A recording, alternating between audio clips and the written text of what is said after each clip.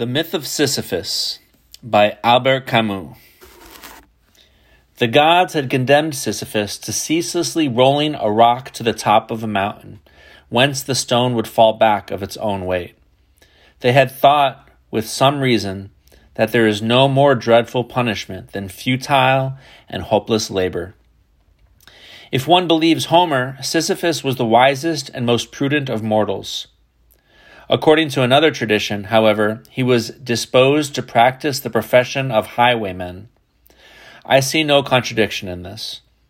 Opinions differ as to the reasons why he became the futile laborer of the underworld. To begin with, he is accused of a certain levity in regard to the gods. He stole their secrets. Aegina, the daughter of Sisyphus, was carried off by Jupiter. The father was shocked by that disappearance and complained to Sisyphus. He, who knew of the abduction, offered to tell about it on condition that Sisyphus would give water to the citadel of Corinth. To the celestial thunderbolts he preferred the benediction of water. He was punished for this in the underworld. Homer tells us also that Sisyphus had put death in chains. Pluto could not endure the sight of his deserted, silent empire. He dispatched the god of war, who liberated death from the hands of her conqueror. It is said also that Sisyphus, being near to death, rashly wanted to test his wife's love. He ordered her to cast his unburied body into the middle of the public square. Sisyphus woke up in the underworld, and there, annoyed by the obedience so contrary to human love, he obtained from Pluto permission to return to earth in order to chastise his wife. But when he had seen again the face of this world, enjoyed water and sun, warm stones and the sea, he no longer wanted to go back to the infernal darkness. Recalls, signs of anger, warnings were of no avail. Many years more he lived facing the curve of the gulf, the sparkling sea, and the smiles of earth. A decree of the gods was necessary. Mercury came and seized the impudent man by the collar and, snatching him from his joys, led him forcibly back to the underworld, where his rock was ready for him.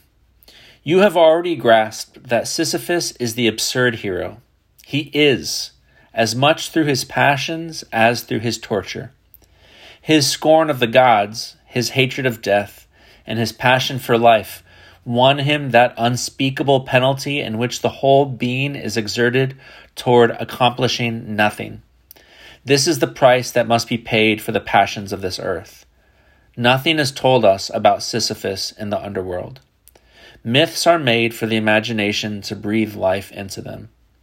As for this myth, one sees merely the whole effort of a body straining to raise the huge stone, to roll it and push it up a slope 100 times over.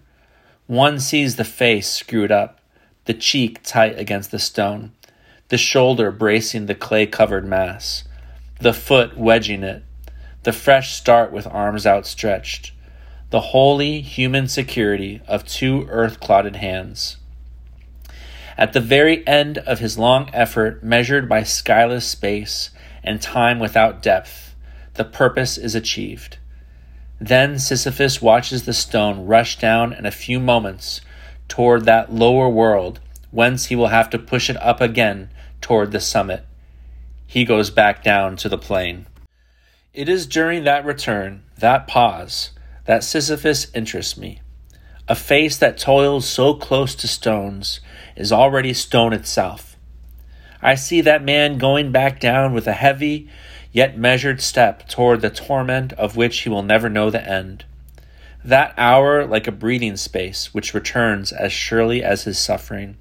That is the hour of consciousness. At each of those moments, when he leaves the heights and gradually sinks toward the layers of the gods, he is superior to his fate. He is stronger than his rock. If this myth is tragic, that is because its hero is conscious. Where would his torture be, indeed, if, at every step, the hope of succeeding upheld him?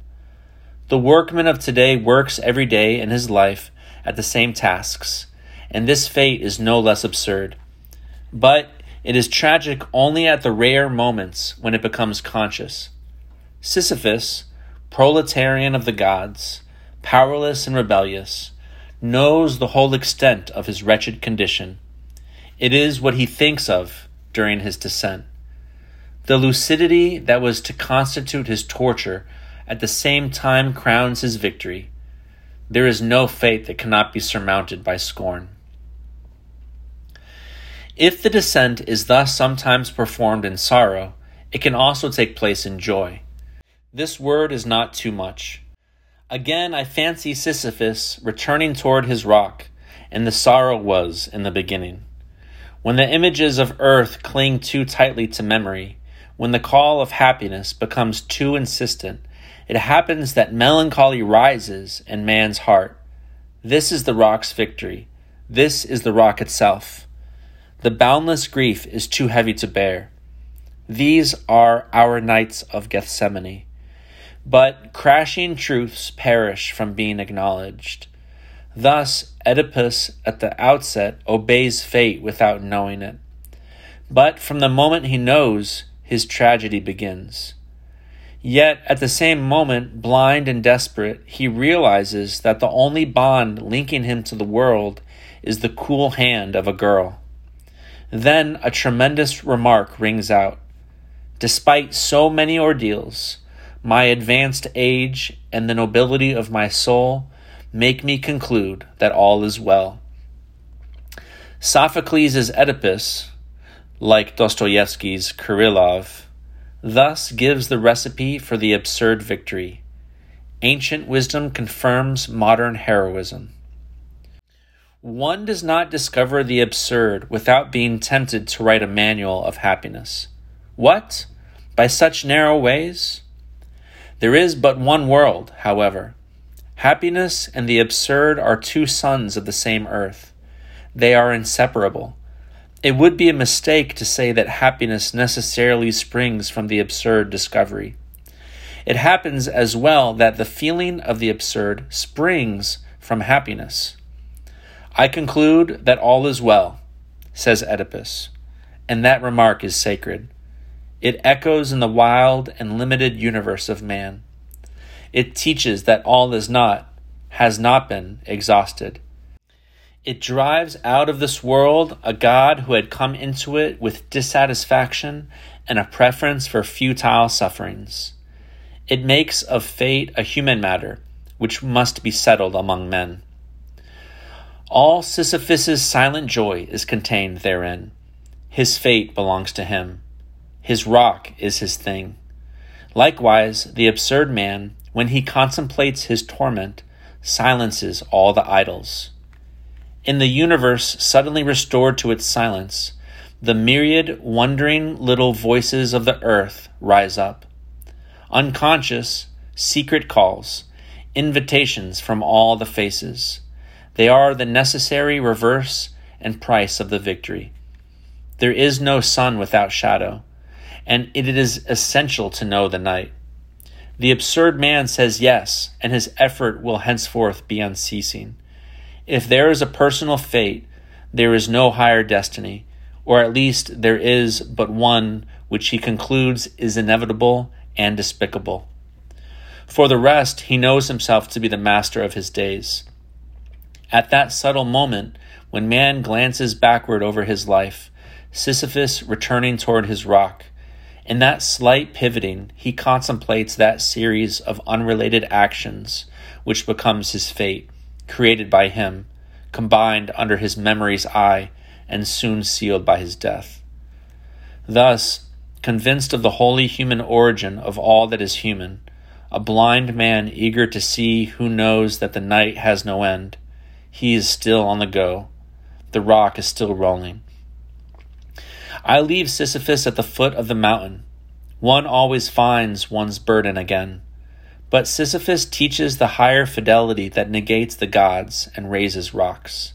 He too concludes that all is well. This universe henceforth without a master seems to him neither sterile nor futile. Each atom of that stone, each mineral flake of that night-filled mountain, in itself forms a world. The struggle itself toward the heights is enough to fill a man's heart. One must imagine Sisyphus happy.